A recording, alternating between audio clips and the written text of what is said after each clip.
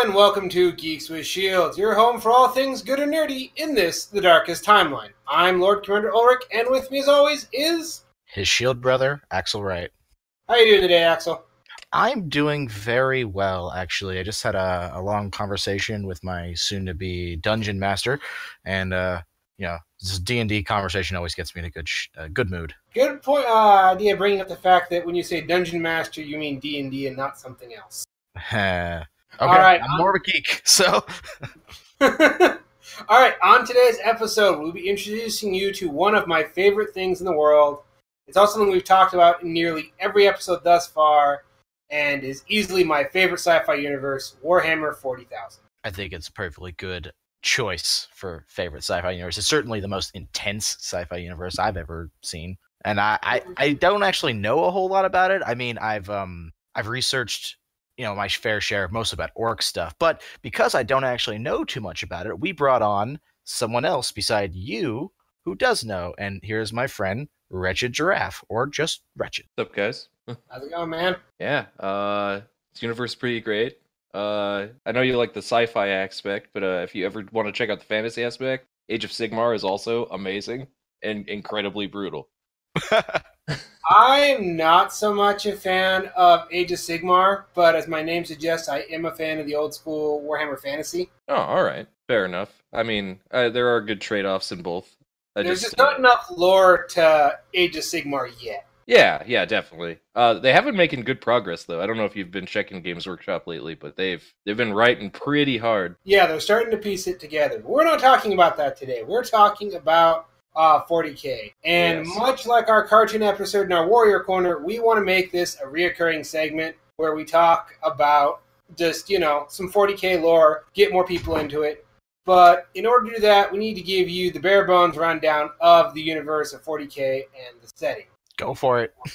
Yep. So when someone says Warhammer 40K, it can refer to a whole slew of things. As we, kind of hinted towards, first and foremost, it is a sci-fi universe of utter brutality and just ridiculousness, the likes of which you don't see in any other universe.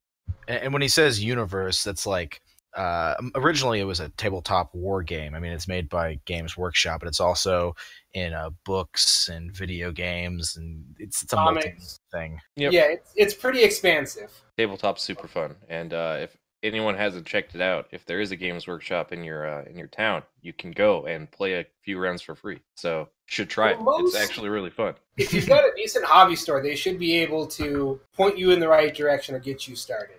I know the last time I was actually visiting you, Ulrich, you had your start of your Space Marine miniature collection. Yep, I now have that plus a Custodes army. So give us it's this multimedia thing that people do, and as we've kind of established, we like the universe behind it. So give us the bullet points. What is the universe? The universe is it's often described, the key phrase people use is grim dark. I hate that phrase, but continue. Yeah, and it just kind of describes the aesthetic and the feel because it's a universe, and of course, as the name implies, 40,000 is the year, roughly, where you have humanity is in a state of perpetual stagnation by what is called the Imperium of Man, which is this giant fascist theocracy. Well, when you say stagnation, does that mean that... Because I was under the impression, right, that the Imperium of Man, which is future humans, was like the dominant power in the Warhammer universe. So is that... If they're in stagnation, does that mean they have... And by dominant power, I mean like politically, not like army strength or something like that. Like they have the most planets and stuff. So the big thing is they have a stagnation too, because getting actual normal humans made anymore that aren't on craft worlds or like using the gene seed is super hard because they had to create worlds which are called, they've got craft worlds, right, that are basically like, this is where we make more people. Right? Because what was happening was there's these things later on that we'll talk about that are called tyrannids, and they do nothing but go around and look for biomass. So when you're dealing with this thing, basically floating around, you've got so many like spread out, or so many people spread out in your empire, eventually it started dwindling. And now it's really hard to make people without these Tyranids like kind of dipping their way into the gene pool. Okay, Yeah. so that's what I mean with stagnation. That outside forces have caused the spread outness of the Imperium to become a liability. Well, you've got that, and you also got stagnation of technology. Even though this is a super advanced technological society, they are still regressing in so many ways. Yeah, because there's another big thing too that's going on. Then there's this thing called the machine spirit, and this group of people now that worship technology because I don't know the full facts on this, Ulrich. I don't remember if it was like 20,000 years ago or when there was a big uprising when technology basically was like super booming. And it's way further back down the line. Yeah, like it backfired so hard and they ended up true AI. Yeah, everything went bad.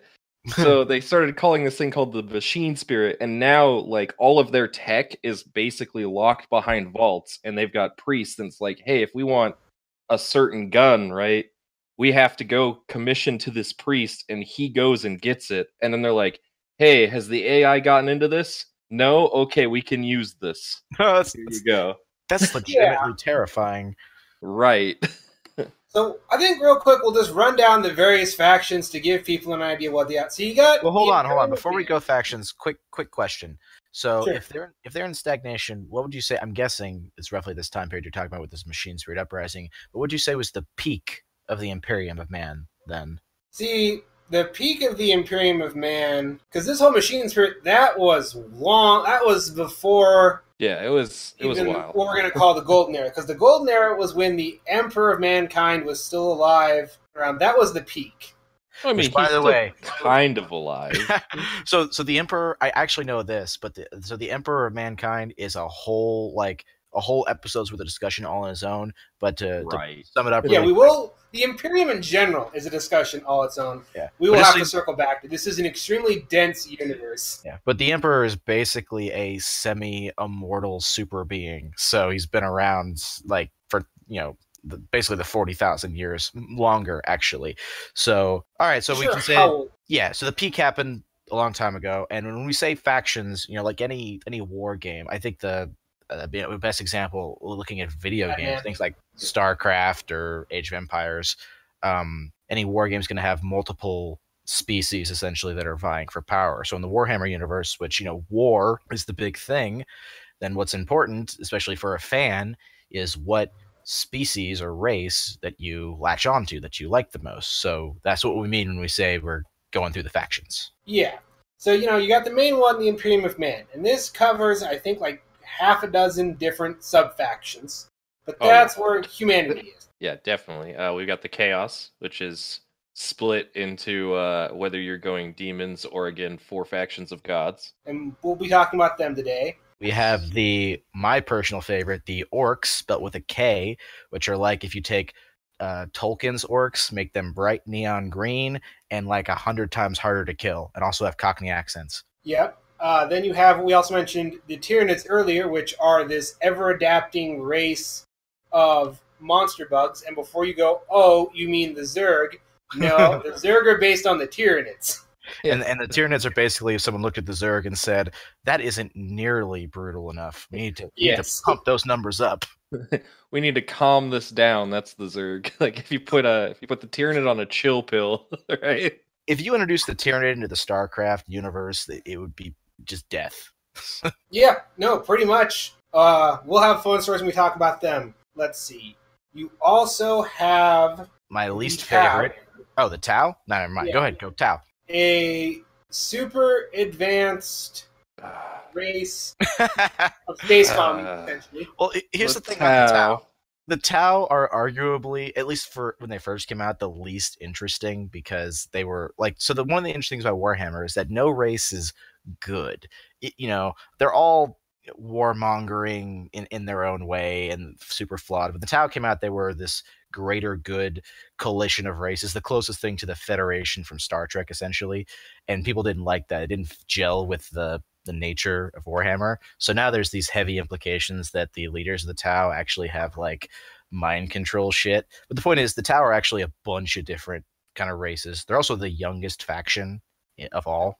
Yeah, That and their was- big problem is they don't have a lot of lore on them for the Xeno races, which is they're remedying. They're getting there. There's some new stuff coming out. Yeah, that is the reason that a majority of people don't like them, actually, is there's not lore, and the fact that they came up out of nowhere so quickly. So a big thing about the Tau is the Imperium found these people that were basically tribesmen, and they're like, oh, okay, we don't have to worry about that for a while, so we'll come back and we'll deal with it later. Well, when they came back, they had warp technology and crazy space travel, and they never explained why they have this. They just do. Yeah, Now- and basically, if you like mech suits, you like the Tau. That's Now their the- big and defining dinosaurs. feature. And dinosaurs, yeah. Now the opposite of the Tau, I would say, just because of that whole like longevity thing, would be the Eldar, who are space elves, like The pretty worst. much straight up. Yeah, Like they believed, at least up until a certain point, that they were the oldest race. Oh no, Yeah. they knew. They just didn't want other people to know. Oh, So, okay. So they they have always known that the last race, the Necron, have existed. They just didn't want other people to know that they existed. because they're And that's assholes like that. yeah, that's the Necron come into like a huge conversation that you guys could have at a later point, because Yeah. they get into some like why. So the Eldar can be summed up as elitist elves. Just think elves from Lord of the Rings, but in space, and they're very pretentious. And the Necron, which we mentioned, are space terminators. Yeah, much. that's Yeah. pretty much it. Can't keep a good robot down. Yeah, when they're the oldest because they literally like are so ancient that they gave up their bodies and became robot zombies essentially. Pretty much. Yeah, their lore is really interesting. Flip side of the coin to the Eldar is the Dark Eldar, which are a sadomasochistic race of Eldar who prolong their lives through torture. Budget Slanesh beings. Yeah. I'm going to use that term a lot because there's a lot of things that the Eldar like to do, as well as the Dark Eldar, then kind of breach into parts of chaos when we get into it. And it's just like, this guy is a far weaker version of the real thing. Like Let's see. Kane. Are we forgetting anyone? I feel like we're forgetting someone. I do too, but I feel like we hit Let's see, the main Necron, one. Orc. Well, okay, so Imperium. this falls under Chaos. Imperium Man, but since they butt heads a lot, I would say Space Marines, which technically are Imperium Man, but they kind of are also But they're their their own own thing. faction. Like, even in the tabletop, they're their own thing. Well, yeah, but when I say Imperium of Man, there's way too many sub factors Engrossing. to go into. Yeah, but that's the idea Yeah. is that Space Marines are interesting because they're separate. Like if you play any Warhammer game, Space Marines are a separate thing because each chapter of Space Marines is kind of like its own sovereign state. Right. Yeah, and we'll get to them. So I Yeah. guess real quick, I wanted to ask you guys how'd you get into 40K? How'd you discover it? I think this is Well- always a great question to do. Well, I'll go first since you're the guest, and I want you to go longer. Mine's very simple. Ulrich, you recommended it, and so I started reading about it. And actually, no, that's not true because I had played Dawn of War. I have no idea who. Oh, I remember now. Sorry, my buddy Stevie, who will be on 2 weeks from now. He got me to buy Dawn of War, the PC game, and that's when I first got into it. I didn't start reading into it until you told me the lore was as thick as it is. Then I started reading into it. Yeah, all right. So how did I get into this? I gotta go way back. Like, I think this is maybe junior high. I had a buddy that I used to hang out with every once in a while, and he kept showing me the figures, and he's like, these are really, really cool. And I'd go over to his house all the time, and his brother was like just monstrously into this game. Like he used to play back when they had the like super thick volume 1 codexes, Ooh. and they were like $150 a codex, right? So, and just to explain codexes really quickly, it's like your rule book for your faction or your army that you're playing. Yeah. So, it also has tons of lures. They're really cool, and they changed them to indexes now. But anyway, so he's got this big old codex. He's like, yeah, these are what we call the Space Marines, and I just remember like thought it was the coolest thing, and I don't know, I've been delving into this lore like ever since. So I've got a long history of this. Mainly the history's about so that's what like 10 12 years for you or something like that. Yeah, definitely, at least. Yeah, for me it's like 5 years. So I mean, Dawn of War is a good game and got a lot of people into it. So I got about 12 years of experience, but mine is kind of ass backwards in how I went about it. I went about it because I picked up Dawn of War Soulstorm at Walmart once, and I went home and I played it, and I had no idea what was going on in this game or who these people were. But I'm like, oh, this is really fun. I'm going to, I have no idea what this is, but this is really cool. And then I found a book series with the same name, Dawn of War, picked that up, started reading it. And as many fans will know, that was by the now infamous author C.S. Goto. And from there, I'm like, oh, wait, this is a whole universe? And from there, it was a backwards learning process of what 40K was, the lore and everything. And as I've said before, I'm a lore fiend. And when I found out the depth of the lore of this universe, I instantly fell in love. And about 2 years ago, I actually got into the tabletop. And I now have spent way too much money and way too much time building into this hobby. Painting. Well, it sounds like we found the right guest to bring on, because while you have roughly equivalent timestamps, the fact that Wretched started off so engrossed in the tabletop, I think it's appropriate to call you an expert for purposes of our discussion. Yeah, I mean, I wouldn't say I'm an expert, but I definitely have played quite a bit. So I mean, there's people out there that could floor me because I'm kind of a filthy savage, and I really, really like playing just the demons. And they have this really terrible mechanic going on right now where it's like, yeah, sometimes we just stop existing. So well, I think that brings us into our primary discussion for the day, which is we want to talk about Chaos, your faction, the demons. Oh, yes. Chaos they are the way. So find out. I think before we got to talk about where they come from and the warp and what the warp is. Oh man, what is the warp? That's so hard to describe. What is every terrible dimension you could think of? Welcome to the warp. There's some of that. But essentially, the way I describe it, and the way it's been described to me, is imagine a universe where thoughts and emotions become reality. And it's a constant shifting sea of that because the entire universe's thoughts and emotions feed into this universe. It also is somehow what allows the species of Warhammer 40K to travel faster than light. Yep. It also allows people in the normal, what we'll call the normal plane, to have psychic abilities. Yeah, there's psychic abilities in this universe, folks. Yes, there are space wizards. That's basically all they are. They just pull power from the warp. It's funny. The story of 40K is, Games Workshop, the company that produced this, made a fantasy universe just called Warhammer in the late 80s. And then that was successful, and they said, let's make this sci-fi. So they took a bunch of 80s style tropes and painted over their fantasy universe with it. And it's expanded from there, but the bones are still there. This was essentially space fantasy. Yep, that's pretty much it. Well, so the warp is one of it kind of is like the most important single concept seemingly in the Warhammer universe, because so much about how the different races behave and exist with each other is tied into this plane.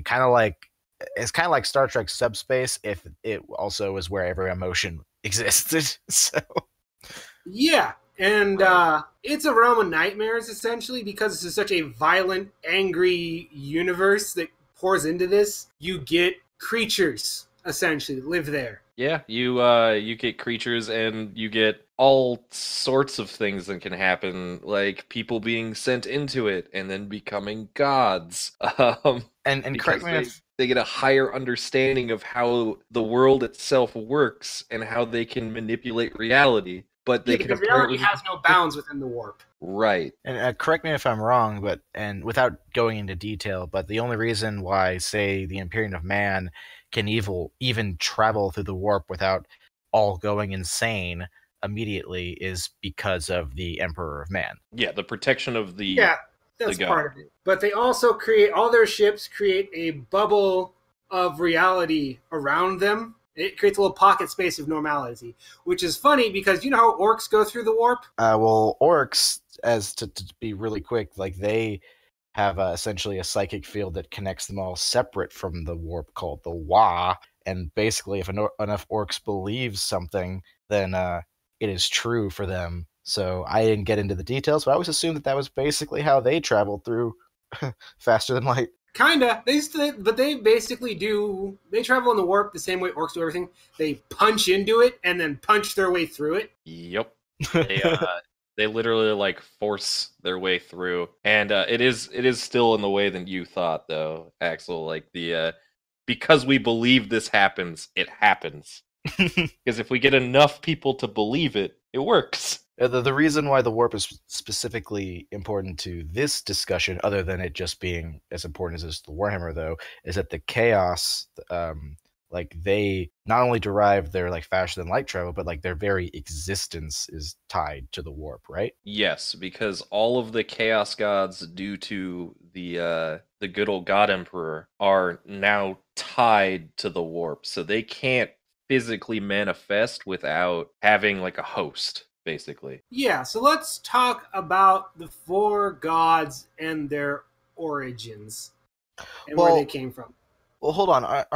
So I remember I had this discussion with Wretched a while back, but before we talk about, because I know the main gods you're talking about, but before them, aren't there nameless chaos gods whose existence is even... Oh, yeah. There's quite a few of them, and then there was one that has been popping up more recently, but that's mainly because now that they've changed the way the Imperium of Man work, and they made the new Space Marines and their new Primarch, they were like, well, this Primarch needs to fight something, so they basically made this guy who existed before the 4 Chaos, and I'm not super knowledgeable on this dude because they haven't really wrote a lot about him, and they keep calling him the Nameless One, and like that's what he is. They don't say really what he does, but basically he fights the new Primarch. Yeah, because I just remember reading, right? Because I read that the Chaos Gods like formed from the negative emotions in the warp, but then you told me that that's only true of those very old gods, that the 4 main Chaos Gods actually were once beings. Were once people.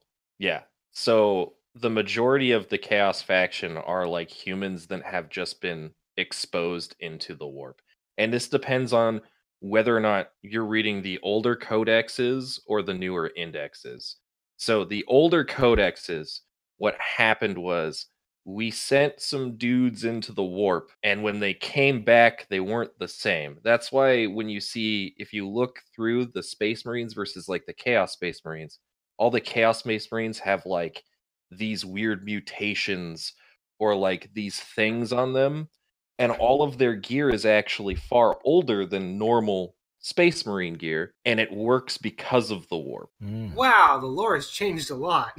Right. They like, and this is a big part of the same reason, like when we were talking about Age of Sigmar earlier and the normal fantasy Warhammer, right? So like Age of Sigmar is fantasy Warhammer, but they were like, well, we've kind of stretched the limit, so like let's reboot again, right? Yeah. And that's basically what's happened with what used to be and what's going on now. Like now I feel like is a little bit cooler, but the concept of right, definitely. They went a little bit more into detail. But yeah, back in the day, Khorne was just a guy. He was just like Sergeant Khorne, we're going in, and then came out like, oh, what's up? I have 4 arms and I'm the blood god now. Now, excuse me while I start collecting all these skulls. Like, interesting.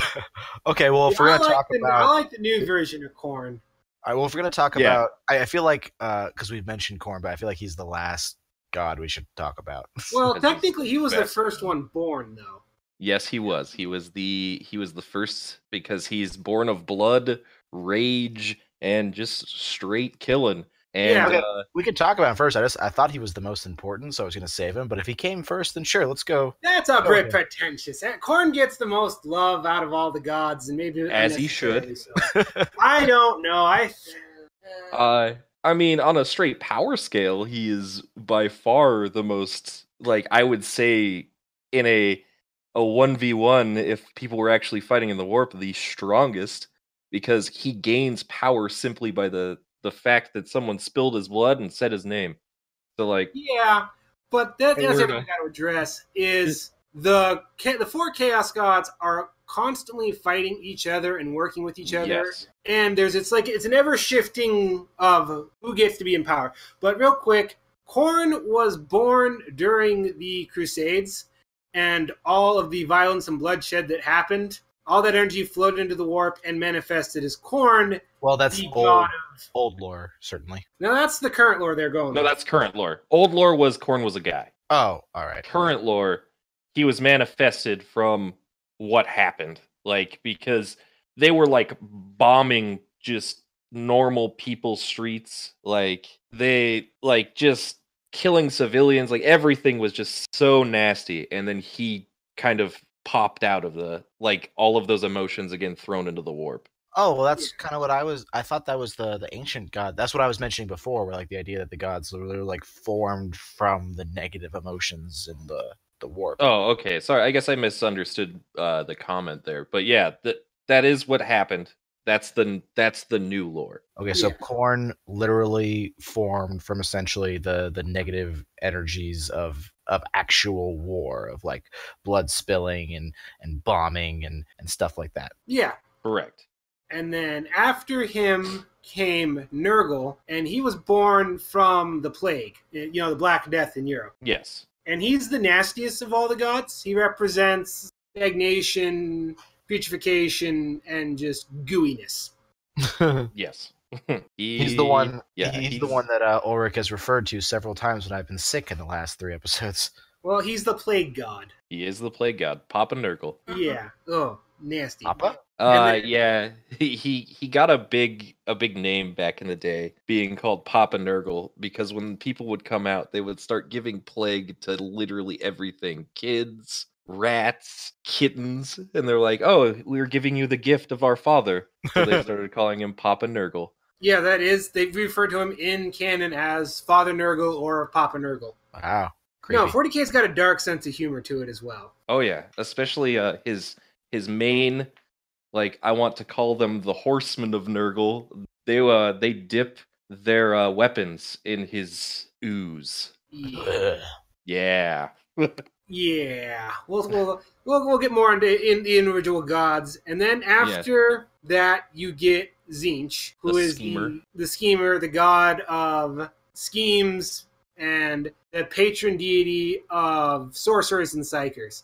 And I'm not 100% sure where he came from. It was some alien race I know. Yeah, it was an alien race, and it was also another thing. It's like a backlash on what they're doing to keep the God Emperor alive, right? So when he like ventured to the warp and they started sacrificing all these psychers, all of that then didn't necessarily go to him, started getting like cut off into another area, and he kind of started to manifest. Yeah, that's something I gotta explain about the warp. Time doesn't work the same, because in the warp, all these gods have always existed and never existed at the same time. Right. The warp is... you can have events happening at different time points in, real space time, and be happening totally out of order in the warp. It's the insanity that is, again, the warp. And side note for the uninitiated, and again, I'll talk about this more at length, but when he says sacrificing psychers to the God Emperor, so the Emperor of mankind basically he's permanently connected to the warp to try to keep it, and I use this with giant quotation marks, safe, essentially to keep the Chaos Gods locked there, but his body is deteriorating, and so the Imperium has to sacrifice something like 1,000 psychers, which is a psychic, essentially. It's just their kind of word for psyker. Yeah, they feed the psychers to him, essentially. Yes, because he provides a beacon. He's a lighthouse, because without it, you can get lost in the warp forever. Anyway, so this god's name that formed from this. His name is Tzeentch. Tzeentch. The ever-changing. He's apparently always has various schemes going and plots and subplots, and that's why he is a direct, he's basically the counter to Nurgle, right? Like, yes, because his has changed, constantly moving forward. Nurgle is the opposite of that, stagnation. Nurgle is destroy it, just blow it up. And he's like, we can't build upon nothing, like that. But anyway.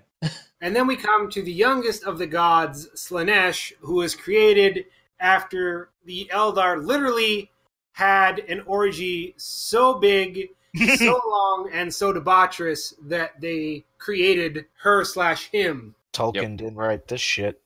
It. Yeah. And Slanesh represents excess in everything. Yep. You know, Pain, sex, pleasure. drugs, whatever.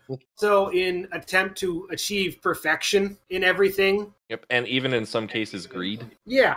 That makes Like, sense. Slanesh kind of gets painted into a corner as, oh, that's the sex god. But it's, Yeah, which is there's not. more to it than that. Yeah, I no. would actually Slanesh argue is. that Slanesh is probably the most complex of the four. Yes, definitely. Because if you could write like the majority of the sins without wrath, that's Slanesh. I mean, I guess it could be even wrath if there was like a guy that's like, I get so happy every time I stab someone. Like, Sounds like that- Ren from Ren and Stimpy. well, yeah, it's anything that you would do in such an excess. Or you It's like- obsess over being Right. the best at. I did read that there is currently an unnamed fifth chaos god that's been forming for some time, and also never, and also always. That is like a direct counter to the God Emperor, but there's not enough written on them to matter yet. So Yeah, Yeah. he exists, but he doesn't. Like it's something that a couple things will bring up, but never in enough information to say that he's like actually there, right? It's one of those things Games Workshop hasn't decided whether they want to put into play or not. actually, I've read that some fans speculate that that's actually an attribute of the god. That the reason why that like that uncertainty about him being there is what he kind of is. Like he's a god of deception and hidden, that like that kind of stuff, like stealth, like darkness and the unknown. But that's all speculation. So I would consider it the god of unresolved Games Workshop plot threads. I was Sure. gonna go with that as well. Because there's a they lot do- of those in the lore. They have a lot of unresolved plot threads. like the Necron having a god in Mars, and like where the Tau came from. Or will any of the Primarchs eventually, come back to any extent? Yeah, like the one we were talking about earlier. That's just like, oh, I'm here now, guys. Where have you been the last 1,000 years? Oh, Yeah, that's one of I the was here. things that people either love or hate about 40K is the plethora of unresolved story threads. well, so these are the so Crom, Nurgle, Khorne. Zinch, or sorry, not Crom is That's Conan. Conan the Barbarian. So Yeah. Khorne, all right, Khorne, Nurgle, Slanesh, and Zinch. That one's gonna fuck me up every time. But so these are our You four. can also call him the Raven Lord. Like Raven Lord. Okay. he does like to appear often as a big old bird. All right. So these are our primary, or I shouldn't say our chaos gods. So what are these some the of, four ones that are constantly, and they have their various, supplicants and people that fight for them. all right. Well, Yep. Wretched, why don't you tell us about some of the demons that they each command? So they do have some of them get their own like little subsections of demons. Like for instance, Nurgle has like the Nurglings, and only Nurgle can pull these Nurglings. And there's another thing that it doesn't really exist anymore that they used to have.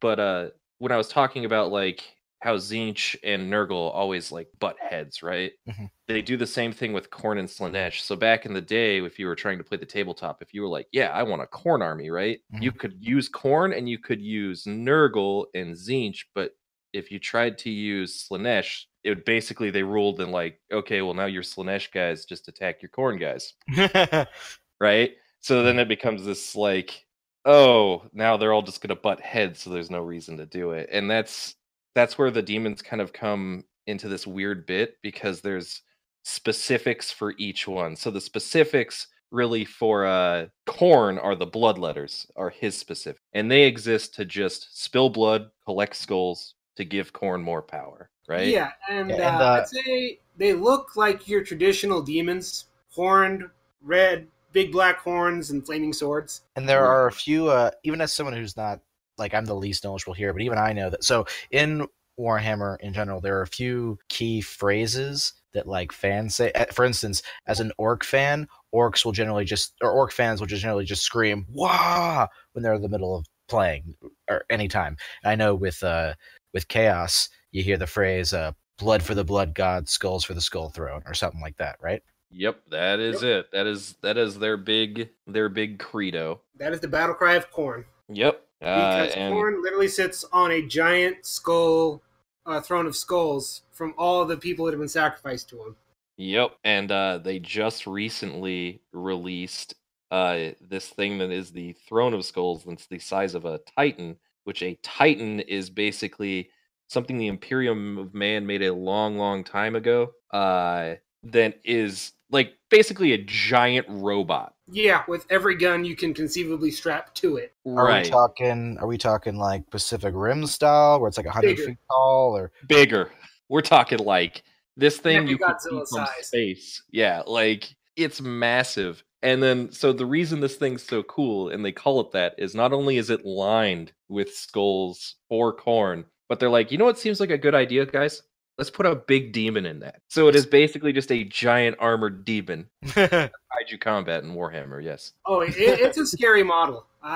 Yeah, and So- it's essentially supposed to be the effigy of Khorne made manifest in real space. Right. Because as stated again, they can't come to our plane. So they make demon princes, which we'll get into. That's where we talked about like everyone can make demon princes. All four of these gods can, and what they get for becoming a demon prince depends on what your god is. Yeah. So We'll circle that's- back around to demon princes. well, it's funny. Just real quick, I want to touch on. So you talk about Titans and this skull armored demon with how big they are, and if you look up like size comparison charts between different sci-fi shows, Warhammer technology dwarfs 95% of other sci-fi shows. Like one of the most basic example is someone just put an Imperium just I don't know what it's called, but one of their like command cruisers next to Battle barge. next to like a Star Trek Galaxy class ship, next to like a Star Wars Star Destroyer, and the Star Wars Star Destroyer alone like dwarfs the Star Trek thing, and then the Imperium ship is like 4 times the size of the Star Destroyer or something. So No, when I say that 40K is just extreme in every amount, that's how they got designed it. It's like, we will have the biggest, bestest toys on the playground. Oh yeah, we turn it up to 11. yeah, so basically, unless you're talking like Tengen Toppa Gurren Lagann, like Warhammer's gonna have the biggest technology. So. Oh yeah, definitely. Because that sure gets ridiculous. We're throwing galaxies at each other. Like what? Yeah. So, while Khorne represents the, basic, when you think demons, you get that one. I think Nurgle represents the other end of the spectrum of they're slimy zombies, rotting, shambling corpses. Well, then, so Khorne gets the bloodletters, and Nurgle, and when you described the you said general demons. So what are would you call them, Nurglings? They are just called Nurglings, and they are basically these. So they can be all sorts of things. They could just be a bloated corpse that walks up, and his whole job is, if I blow up and get like 8 people sick, I've done what I want. Like, and they're like, there's these small booger monsters that like roll around and like just grab people and try to pull them into muck.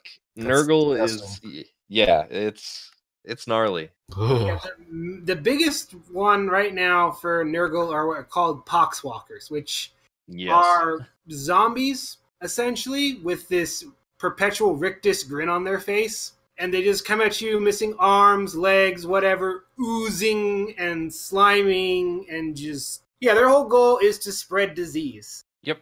If we can get to main water sources on planets, we did it. We did it, boys. It's funny when you mention like the gods creating demon princes. I think of like Khorne creating a demon prince and then becoming this big, muscular, horn-winged demon. And I think of Nurgle making a demon prince. I think of someone going from like regular to suddenly looking like a ghoul oozing everywhere and just Yeah. stench. So Yes, a lot of that's pretty much it. a lot of Nurgle's demon princes they're like Jabba the Hutt with like a plague sprayer that just kind of like slugs around. Ugh. Like, yeah, they're pretty gnarly. Yeah, the big, Khorne has the Lord of Skulls, and for Nurgle, it's called the Great Unclean One, which is this giant, swollen mass of flesh with horns. Wait, is the Lord of Skulls the same as the Skull Taker? Because I know you've told me about the Skull Taker, The Richard. Skull Taker is basically like a general of bloodletters. The Skull Taker is like the size of a space marine, Yeah, Okay. this which thing is still like an 8-foot tall guy, but whatever. No, the Great Unclean One is typically depicted as having his intestines hanging out and flies circling his head and weeping sores and just unpleasantness. Spreading pox. I think I'd rather be killed by Korn's people. Just might be quicker. It'll be faster. It'll be faster because that's the reason that Slaanesh and Korn are at arms, because one of the big things that Korn hates is that Slaanesh is like, hey, if I can make it more painful when you die, hey, more power for me, right? Well, Korn's like, quick, clean kill. Take the skull, we move along. Like, next one, right? Okay, so Nurgle gets the Nurglings and the what do you call it, the Great Unclean One? Or something The like Great that? Unclean One is their big bad. Okay, what does Tzeentch get? Tzeentch gets a multitude of things. I forget the name of them, but they're like manta rays, and Tzeentch's big one is pink horrors and blue horrors. Yeah, the pink and blue horrors, and then there's also the what is that thing called? It's basically if you took a freaking librarian which is one of the space wizards from the Space Marines, and you made him into a demon, and they float on these discs. And the reason that they do that is they try to catch people on the discs to make more of them. And I forget what they're called, but they're super awesome. I think what they're called. Yeah, and they basically they try to trick psychers to getting on them, and then it's like, hey, look, now we've got another one.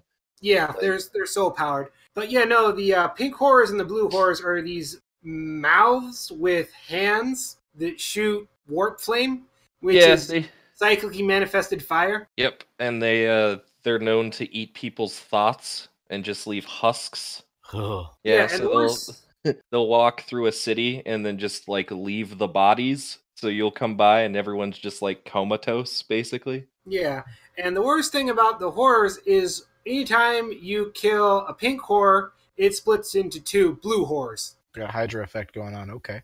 Yeah.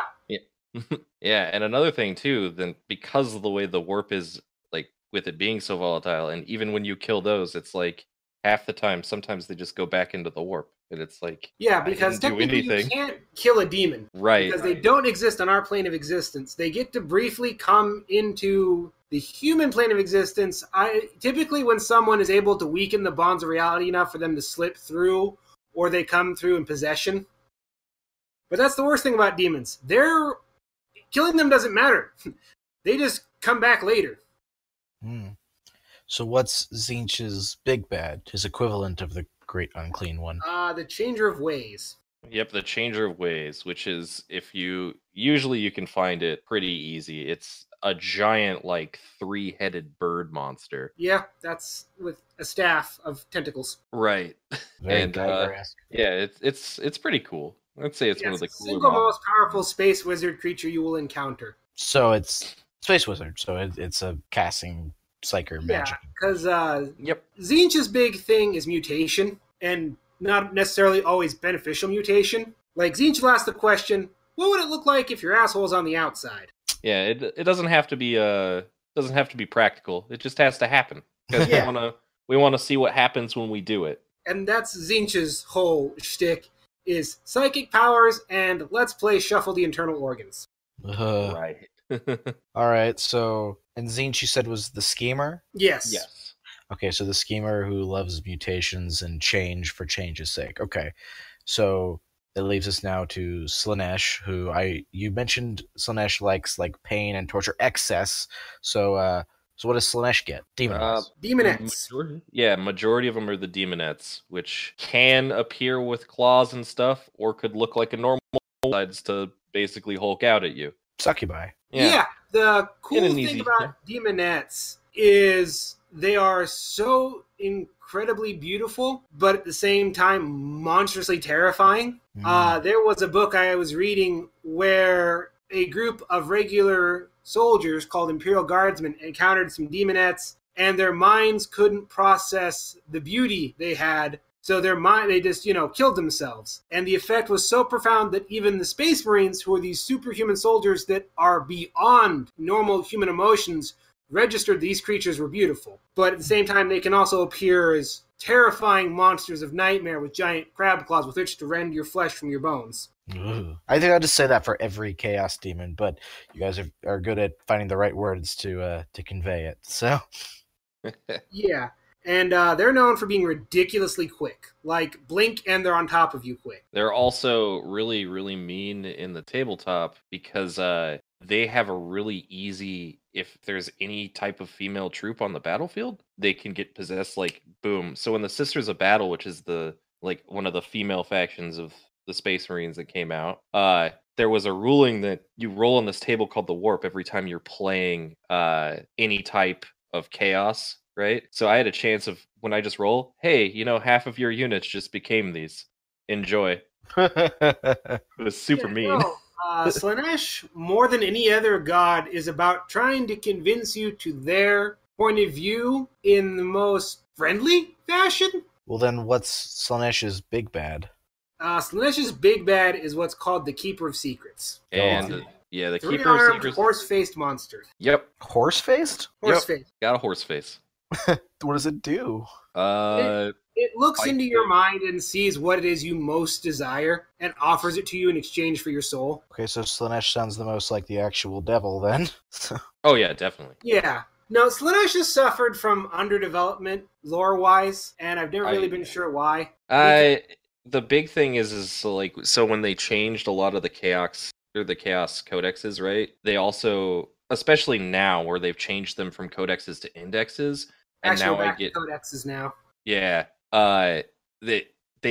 They shortened a lot of lore and tried to condense it and make it easier for people to kind of understand. And Slaanesh kind of fell on the way bit because for a long time, like building a Slaanesh army was tough, and we're still like, as much as we love this lore and everything, Games Workshop sometimes is just rude. Like, they're very fickle, right? Because they're like, hey, if people aren't buying these models, then there's no reason to pay the lore. So, but the problem is, if you don't have lore, no one's going to buy the models. Right? It becomes this loop, but yeah. Okay, so Keeper of Secrets, Changer of Ways, Great Unclean One, and the Skull Taker. No, not Skull Taker. The Keeper of Skulls, or no, something like that. Lord of Skulls. Lord of Skulls. All right. So we talked about then their main demons, and we talked about the Chaos Gods, and like I was starting to get an impression based on the kind of demons they keep and how they react to each other. That like this is this is a pantheon, right? Yeah. And in any pantheon, there's our relationships and personalities. I mean, like, it's a well-known fact that Zeus is a horn dog. So, and we get the impression that, like, for instance, Khorne, if I were to take a wild guess, is probably like a pretty straightforward guy, right? Like, I would guess he's very much like, aggression and like anger and murdery. Like, would you say that's a fair assessment of his personality? Yeah. I mean, definitely. I also think that after looking through most of his lore, he's also the most honorable. Yeah, I was going to say, the lore is always... They've kind of gone back and forth on that one, but he used to reward honorable, fights and duels. And even... Because each of these gods has their own separate realm within the Warp. And Khorne's is called the Brass Citadel. And they're the best fighters... fight each other for eternity. So he's got kind of a demonic Valhalla going on. Exactly. Pretty much, yeah. And that's where he gets most of his bloodletters. And then there's also these bigger ones that are like hosts of Khorne that he makes off of people that win. And that's where the Skull Taker actually came from, because he was just a bloodletter and won his way to the top, basically. Yeah, because I guess we should touch on that, because the demons are actually people that follow these respective gods, and then when they died, their souls were consumed by said gods within the Warp, and then recycled back into the form of demons. So all of these demons were originally people of one form or the other. Yep. It just comes down to like who they decided to worship in the end, right? Yeah, and how much you did for their favor. Because I guess we can circle back to Demon Princes, which is kind of the highest rank you can receive as a mark of favor with the gods. And you can earn it on a battlefield if you do what the respective god asks of you. So if I go on a battlefield and I sneeze at people, then Nurgle will be happy? No, Nurgle would be like, if to become a demon prince of Nurgle, you'd like take one of his Nurglings or something, and there'd be a big water source. Like I kept making the joke of that, right? But say this town, this entire city, this is where we get our clean water from, and you put that in there, and then just wait, whole town gets sick and dies. That might get you a demon prince, right? Yeah, because we've talked about hive worlds before, which are these just worlds that the entire surface is an unending city. If you infected one of those, that might get Nurgle's attention. If you corrupted an entire segment of like a subsector, which is like anywhere from 5 to 30 planets or for 500 planets, that'll get you Demon Prince status. You got to do something to earn it, because essentially what happens is the god gifts you with a shard of themselves, which then mutates you and changes you to be the effigy of that god. I feel like a shard of corn would probably be like a badass blade, while a shard of Nurgle would be like a glump of goo. You're not wrong. Yeah, I could see it. Like, here, you get a Chain X, and you get this. Well, because then we can kind of touch on Nurgle's home domain, which is the Garden of Nurgle, which is this fetid swamp where Nurgle is sitting around this cauldron constantly cooking up new horrible diseases. And what's he like? Jovial? Yeah. He's a very happy god. Having a great time. And it's really fun because we didn't really touch on the big bits too now, where we've got all of the Eldar gods basically dead, but Nurgle actually managed to capture their god of healing and likes to spend his days just being like, let's see what this plague does to her. Let's see what this plague does to her. Because she can't die. That's pretty messed up. Yeah, and when we say the Elder Gods are gone, it's because Slaanesh ate them when she was born. Well, hold on, we'll get to Slaanesh. That sounds like a story I want to hear, but so I get the sense, describing Nurgle, that he's like a mad scientist, but like Very a happy... much so. Yeah, pretty much. That's an easy way to describe him. He just sits like a toad in his swamp of snot. Yep. Which, that's not an exaggeration. That is unfortunately true. Yeah, like we were talking earlier. He also, and he will sometimes even eat these plagues and excrete them, and then have his warriors dip their weapons in it. Yeah, Nurgle's nasty. There are no two ways about it. I feel bad for what's the name of the healing goddess? Yeah. Oh, there we go. Yeah, I forget the name of the elder one. The only one I remember is Cain, because he's budget corn. Yeah, pretty much.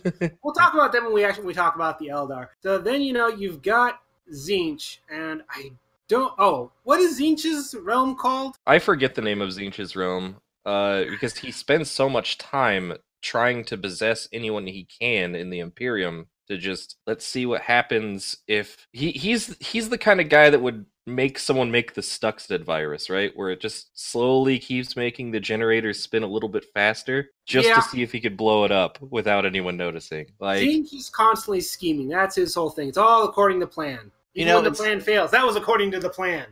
It's funny, you guys mentioned that Slaanesh is the one who gets like kind of waysided because hard to build the armies, and she kind of gets lore shafted. But just listening to you guys talk, I feel like Tzeentch is the one you two have the least hard knowledge about. The reason is because Tzeentch typically doesn't pick up in his own stories, right? Like, Tzeentch's stories are a lot of like, hey, I made this captain fire at our own ships just to see what would happen. Like, a lot of his stories are just him playing chess with other people, and it's more like their story than his, if that makes sense. Yeah. I don't want to say that he's not interesting, it's just more that he's very much boiled down to Tzeentch had a scheme, and now let's watch it play out with these 3 other people that are 2 degrees away. Right. Like, it's not that he's not interesting, it's that, like, what he's doing and how he starts impacting other people's stories makes him interesting. It sounds like I would pick him just based on what you're saying, and maybe this is an obvious reference. He sounds like a Moriarty type then. Like, I would gauge him as definitely. Very calm and, just very meticulously looking at like details and stuff. So no, the biggest problem most people have with Tzeentch is, like I said, everything's according to plan, even the failures. And people go, that doesn't make sense. Yeah, he's got a little bit of a MacGuffin where he's like, oh yeah, I meant for that to happen because now that we lost on this planet, we won over here. Like, but I knew that was going to happen. Yeah, no, the running joke is, no, you don't. You're just making that up. Well, there is a line. I remember that, and this isn't an uncommon thing. I remember playing Diablo 3 with my friends, and you get to Asmodan, and it's like every time you defeat one of his packs or something, he shows up. Oh, that was on the plan all along, and it got to the point where we all were just laughing at him. So, Yeah, that's Zinch in a nutshell. Yeah, that's pretty much Zinch, yeah. So then we get to Slaanesh, and Slaanesh has a pleasure planet, essentially. I feel like there should be quotations around that. Yeah. I mean, yeah, it depends on what your pleasure is, right? Yeah, which is essentially, it's this whole world driven to finding new and excessive ways to derive pleasure, typically of the sadomasochistic fashion. Ugh. Because, Actually, you know... semi-exciting. You move past the basic stuff real quick. So, you know, it's all about finding that new next level. I think the best example I have for if you want to know what Slaanesh is all about, there's a book in the Horus Heresy series, which is a fantastic start if you're new to 40k, called Fulgrim, which an artist begins melting people down to make paint because she's now discovered that blood and vitals make the best paints, and she's become an unwitting follower of Slaanesh. And she also starts using her own blood and fecal matter for painting. Okay. Because, I was again, gonna make Slaanesh. a joke, but I feel like you've just jumped right past it. Because I was gonna say so we take the 50 Shades of Grey fan base, drop them on this planet, and show them what, really. But yeah, I feel like you went right past even that level of humor. So like that's baby steps for this planet. Like, well, that was supposed to be the joke, but then you started using like people's fluids as paint, and I'm like, that's really not funny. So, No, Yeah, it's no, all about no. taking it to that next extreme. yeah, there was a dude that literally had a Facebook in one of the stories, and his whole goal was to try to tell a story of a person using as many faces as that person had seen in their lifetime. so when you say a Facebook, do you mean like It is a book of faces. I love how excited you were about that. I mean, Well, that's just not something you get in any other universe. Which, again, I think Right. that's why 40k is so awesome. You're not going to find that in any other sci-fi fantasy universe. But Right. it definitely sounds like Hellraiser would fit in right well in Slaanesh's planet. Yeah, no, that's definitely one of the rare examples I would say that 40k took inspiration from something else, because I've said it before, 40k gets accused a lot of times of, oh, they just stole that from, this fandom. No, most things are inspired by 40k, but I'd say this is one of the rare examples when 40k looked at Hellraiser and went, ooh, that'd be a good inspiration for a god. right.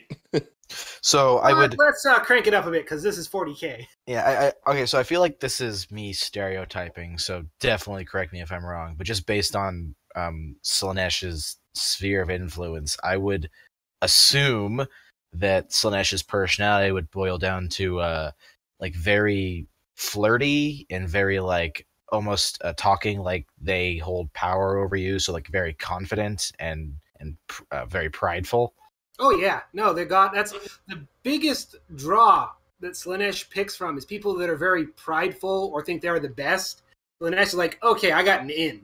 Yeah, my big thing is I've always looked at Slaanesh as, like I said earlier, like the closest thing to, if we were like looking at the Bible, right? Like that Slaanesh is the devil, right? Like, well, it's funny because I know Ulrich, you've agreed with me about this in the past, but my favorite interpretation of the devil, modern anyway, is the one from the television show Reaper, played by Ray Wise, who I will always see as the devil from now on. And what I like about him is that he looks like, just a tan businessman with a really bright smile. He's been called the Pepsodent Devil because of his smile. So he's the kind of guy that I can totally see, like, convincing people to sign a contract with because he's so charming and likable. That's actually what makes him dangerous. exactly. Well, the cool thing about all these Chaos Gods is they're incremental in how they draw people in. Is every one of these ones incrementally draws people in. Like with Khorne, it starts with, a little bit of battle lust, and it builds and it builds and it builds until you're just constantly a raging inferno. You can't get away from that. Or Zinch, just like trying to find that one thing that's going to help you solve this equation. Nurgle's the only one that's not so subtle. Yeah, Nurgle's like, oh, I gave you the flu. Well, I guess you got to join me now. pretty much.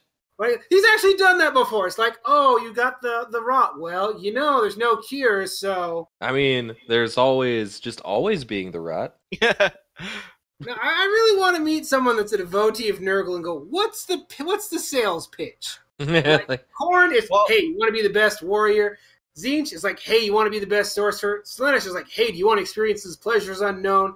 Nurgle's like, hey, you want to have a runny nose forever?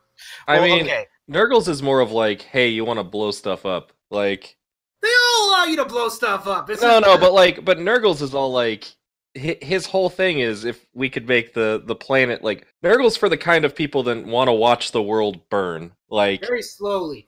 Well, right. I was going to say, based on your descriptions, I get the feeling that a pitch for Nurgle might be like. So if I became, say, the avatar of I don't know, like bird flu or no, malaria. Like, there we go, an actual killer of people. So like if I got turned into the avatar of malaria, which involves me having malaria, yeah, like the draw would be I now am this walking force of nature that like causes everything around me to fall under this power that I emanate.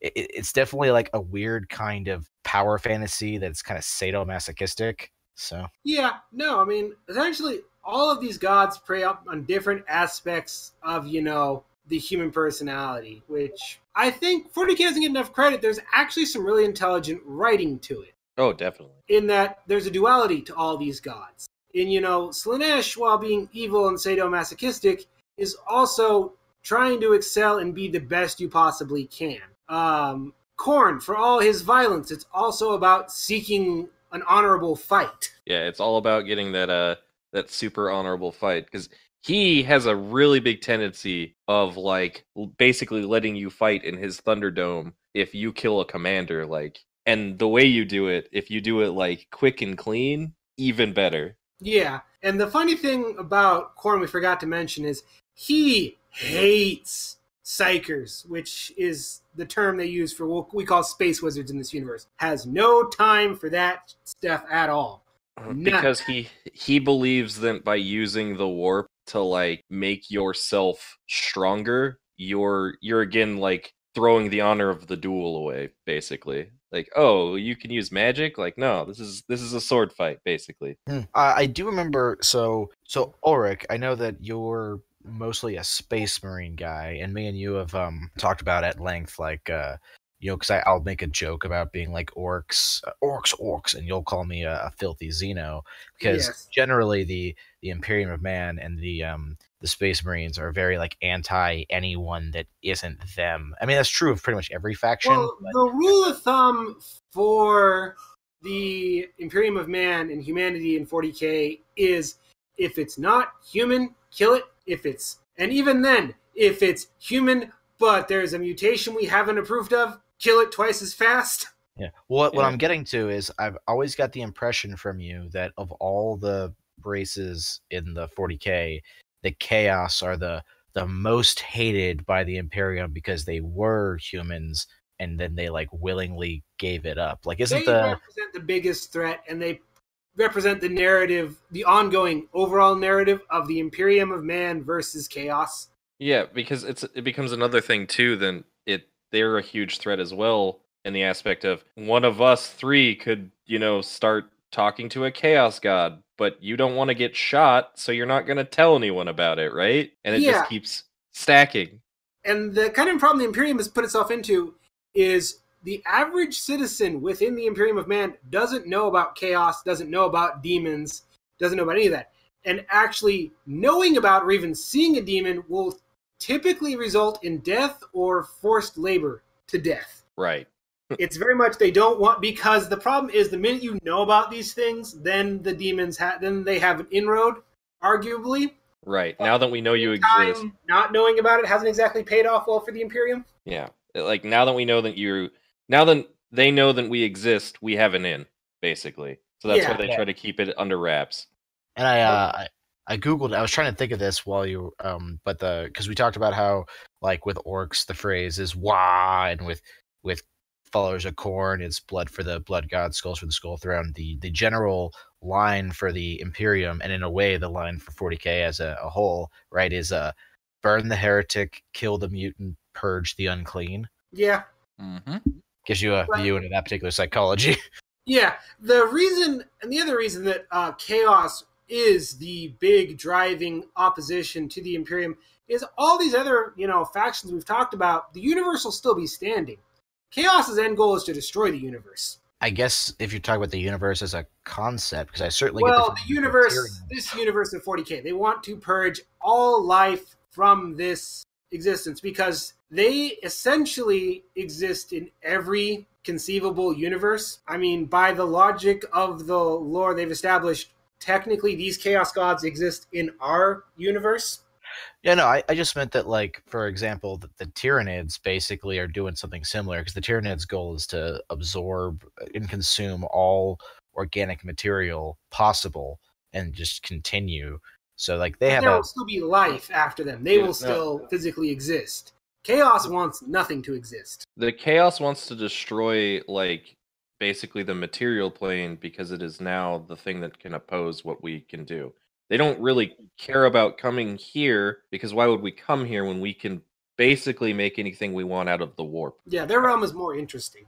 It's basically we have this, you're able to create your own planets and stuff, right, Axel? And you can do whatever you want on this planet. But now there's this other, like, dimension that can now mess with what you're trying to do on your planet. That's now the threat. I think the best example I can give is, we'll circle back to, the birth of Slaanesh. When Slaanesh was born from the 1,000-year murder-death orgy the Eldar were having, the first thing it did was it went about consuming the other Eldar gods. Like, the Eldar had their gods. And that's the cool thing about this universe. Because, the nature of the warp, if enough people believe these things, then they manifest in the warp. And Slaanesh popped up and proceeded to eat them. Yep. And the majority of Eldar, too, then die without the little stones. Yeah, Also the get Eldar eaten by are constantly referred to Slaanesh as she who thirsts, because Slaanesh was born from this excess of, excess. He constantly has a hunger. And because he was so powerful when he was born, he was powerful enough to eat the gods and still be hungry. And that kind of sums up what Chaos is after, just destruction. But can the warp exist without, like, physical beings to feed it with their emotion and shit? Yes, because it exists in every conceivable universe. But don't the warp, or don't the chaos want to destroy, like, every conceivable physical universe? Yes. Yeah. But considering that theoretically the number of universes is infinite. So it's really just an endless... It's an endless cycle. Yeah. Yes. And because time doesn't really apply in the warp, it doesn't matter. So that's really why the chaos gods are more concerned with their own, like, really just with their own spheres of influence. So Exactly. Because, like, it becomes this, like I said earlier, that's now the thing that's the threat, so let's deal with it so I can continue doing what I want to do. Although it seems like they deal with it by continuing doing what they want to do. Right. It's a great cycle. Everything works out. And that's essentially, the 40K in a nutshell right there. Well, I remember, so when I was just learning about 40K and I wasn't super interested in it yet, Ulrich here once asked me, because he didn't know much about Star Trek at all, and so he asked me, like, who I thought would win between the Tyranids and the Borg. And I mean, I didn't really have any favorite reference for the Tyranids, so I went and Googled it, and one of the first things I found was a forum asking the question, and the top voted comment was, "Dear God, what did the Borg ever do to you?" Oh yeah. And that the problem is the Tyranids have this really awesome thing that they like to do, where they're like, "Oh, hey, you have this really awesome trait. Well, we're just gonna go ahead and take a little bit of your genes, and now we're gonna start making raptors with that trait for funsies." Like, Well, my main point in bringing up that story was that the more I read about the Warhammer universe, the more I realized that, with the exception of that, like, 5% of universes I mentioned earlier, pitting Warhammer against anything really just isn't fair, because Warhammer as a universe is designed to be, like, the most brutal, warlike, intense, like, fictional interpretation of a universe that like can be conceived. Yeah, the slogan for Warhammer 40k is, in the grim darkness of the far future, there is only war. And again, I think that people go, oh, that's, kind of a dumb tagline, but the amount of stories and concepts and ideas they cover under that umbrella is so incredibly vast and ever expanding. And I think that's why I love 40k. There are so many various elements to it. You can play the tabletop, you can read the books, you can play the video games. There is literally no end. I think this is one of the most fleshed out universes. Oh yeah, definitely. I would say like there's still holes here and there, but I think it becomes. You can find someone with a theory to patch it. Right. Well, like you mentioned, the Tau, not explaining where they came from or crap like that. But yeah, I mean, little. At the end of the day, you could still like. I personally don't, but you can still find love in the Tau like now, right? Where they've built this lore of like, well, now they indoctrinate different people, and like that's where they got this stuff. So the thing is I feel Warhammer definitely has a little bit of something for everybody. Like there's so much you'll find something that you really like. Yeah, and that's the whole point of this episode and this series going forward, is introducing people more and more to various elements to 40k to find that thing that works for you. If Chaos doesn't sound like it's the faction for you, that's fine. We got like 30 other races we can talk about. Yeah, and but then some. An important thing, I think we probably should. Well, now that we've explained, this is probably the perfect time to do it. But so we brought Wretched, we brought you on here because we knew that you were a Chaos guy, so you could talk about Chaos. And now that we've explained a lot of the basics of Chaos, for some like closing statements, you want to explain essentially why the Chaos appeal to you, and any other closing statements you have on them? Yeah, the reason that I really liked the Chaos in general for me was like again my whole like background into it. The first thing that I learned to play was Chaos, but as I started like kind of looking more into it, the fact that there's these four gods that are just pitting at each other all the time without like a real intention other than like, I want to beat these guys because I want to. I always found that like really fascinating that like so much can happen because of that. And adding that into a universe that already has this super dense lore that's already dark and grim, just I don't know, it just makes me super want to nerd out. Well, correct me if I'm wrong, but that description sounds like you find the pureness of the Chaos appealing. They do the things they do for no reason other than these are the things that they do. Like, Khorne is the god of war, and he's going to war because he's the god of war. Exactly. And I don't know, I'm very simple when it comes to it. That's an easy way of describing it. Yeah. Thank you. So do you have a favorite Chaos god? Oh, it's definitely Khorne. I really enjoyed the whole concept of that back before they fiddled with the codexes. I still enjoy the old bit where he was the guy that became a god and then still like looks to find the honorable duel, right? Yeah. Where he's just constantly like, one day, this is a little bit of headcanon for me, but I really enjoy the concept of Khorne being like, one day one of these guys is going to get strong enough to fight me, right? Which theoretically could happen. Right. I do remember when me and you were talking tabletop that like you described to me I'm the Skull Taker, and that one thing you like about him is that he had a special power where he could just be like, all right, roll a die, that your character's dead. Skull Taker just insta kills you. So he doesn't insta-kill you. What it was he has a really high chance of just like straight up murdering a guy in a one, because he can call out. So in the tabletop, right, you have this thing called a HQ, right, which is going to be your main, and then there's your companies, and then your commander, right? Mm-hmm. Well, you can call their commander out to a one-on-one, and if they don't like accept the one-on-one, you can basically roll the dice and be like, no, you do. This is happening. And if they don't, he basically gets a blade that can cut through armor. So he can just straight gib people. So if you, like, someone came up to you and said, hey, I want to get into 40K, I want to play the tabletop, and you're pitching them Chaos, how do you pitch them Chaos? If you want to get to the nitty-gritty and dark stuff of 40K, Chaos is a great way to start to delve in and look. If you want to play the quote-unquote bad guys. You want to be the bad guys, even though I feel like they're mild bad guys compared to the Necron. But I was going to say the Necron seemed like the true quote unquote like well, they're a different kind of evil. Like Well, this is as they're known for, right? This is chaos. That is all this is. The Necron is like calculated evil. and then I would say the Tyrannid is like the force of nature evil. Like Tyrannid. Oh, definitely. Well, orcs also kind of fall in that Yeah, category.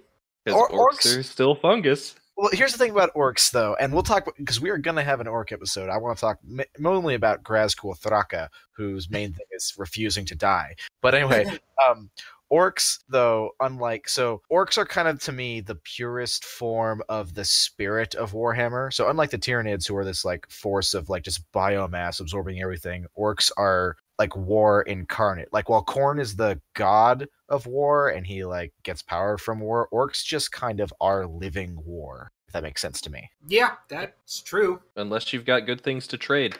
Like hats. Like hats. I will say, and I'll talk about this later, but so if Chaos are getting to the nitty gritty, orcs are like getting to the comedy of Warhammer. Oh, definitely, yeah. Paint it yellow, it'll go faster. Wait, no, it's paint it red, it'll go faster. Paint it yellow, it'll blow up bigger. Oh, no. Like I said, I got a buddy who plays orcs, and orcs believe that white is the color of death, and I'm trying to convince him to paint a squad of orcs that he's just, kind of splattered with white, and they're all freaking out and then pretending to be zombies. Because that would happen in this universe. Oh, yeah. Anyway, we will. But again, we'll save that for when we get to orcs. Yeah. But as far as I'm concerned, like Wretched, you're free to come back on when we have further Warhammer discussions, especially with your extended experience with it. So. Oh yeah, I'd love to come back on, guys. Like I'm happy you guys let me show up today. No, it helps to have an expert, since Axel's knowledge of 40K is okay. Is that one thing, or? Yeah, like I'm not a total noob, but I am pretty like yeah. To be fair, you don't know the difference between a Primarch and a Primaris Marine. That is correct, but I don't find the Imperium of Man particularly interesting. So well, when we get to the Imperium of Man, we'll hopefully change that. All right, so let's move to our suggestions of the week. Gretchen, why don't you start us off? Oh yeah, suggestions of the week. If you guys want a really fun game, I think it's still on sale on Humble Bundle right now. Humans Fall Flat. If you've ever played the game Gang Beasts, is Gang Beasts that thing where like you're controlling like very like ragdoll-y guys that are beating each other up? Right. So imagine that, but instead of beating each other up, we're now trying to solve puzzles together than our physics base. It's great. With that, is it very ragdoll? You never up while trying to solve the puzzles? It's very. Oh yeah, you can. Yeah. Okay, that sounds like a game for me then. Yeah, we last night we were swinging from a chandelier just to see if we could, and we made a 4-man ladder and was just trying to get to this other side of the room. Oh, I'm gonna have to Google this. Yeah. Oh yeah. I'm always looking for new games to play, especially so.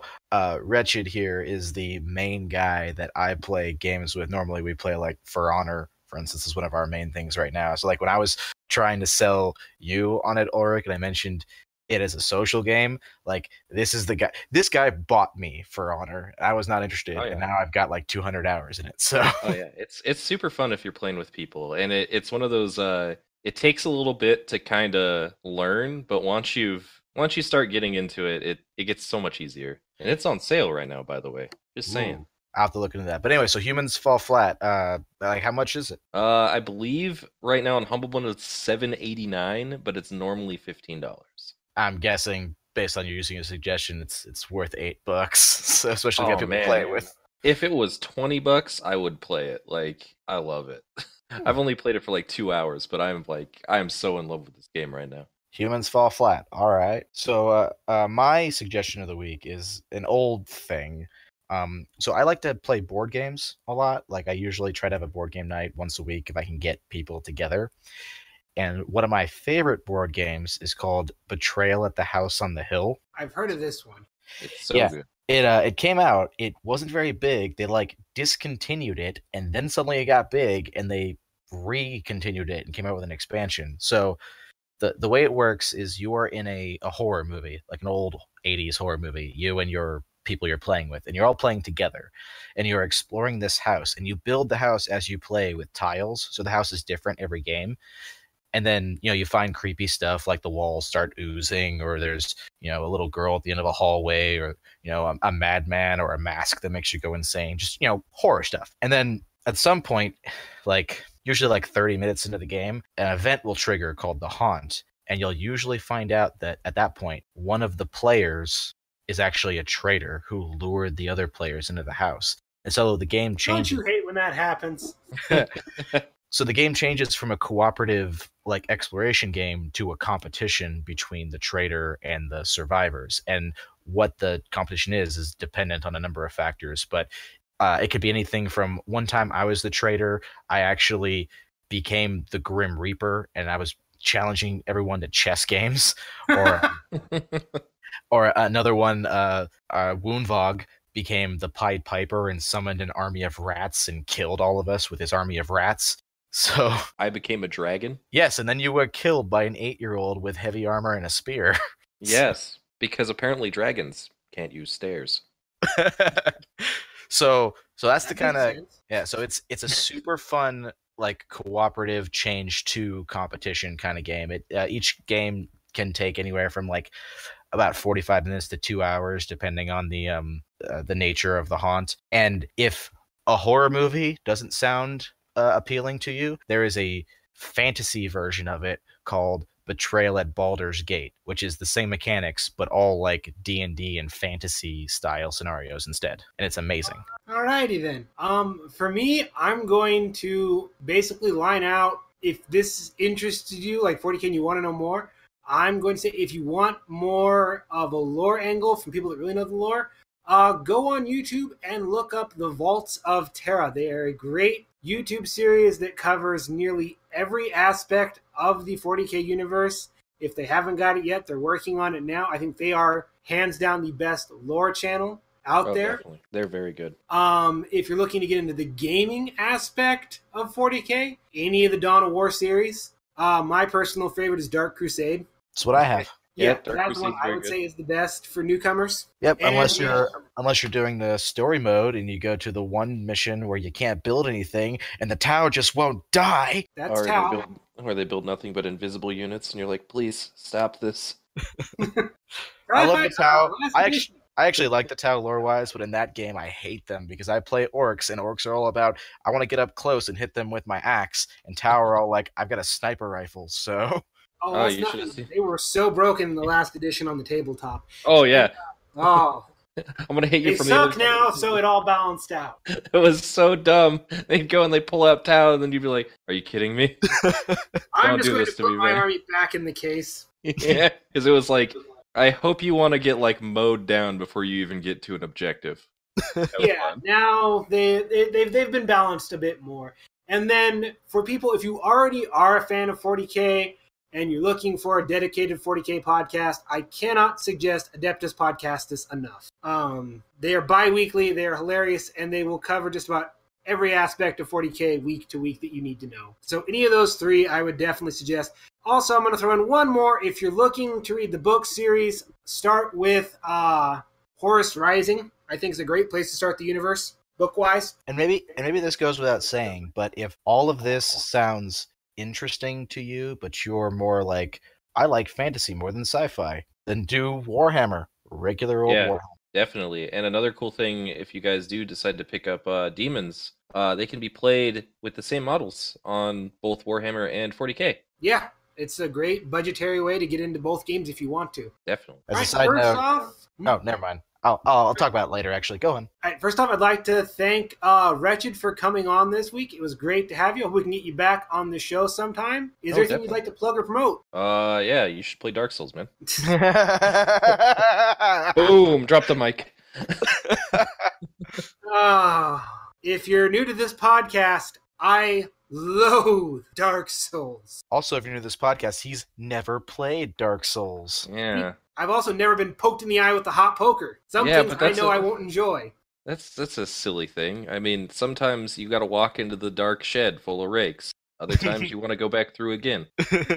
You sure you're not a Slanesh, worshiper? You seem to like torture. Nah, man, I just like the chaos bit. All right. Again, thank you for listening. Be sure to like, share, and subscribe. Also, please follow us on Twitter at Geeks of Shield or feel free to join our Facebook group of the same name.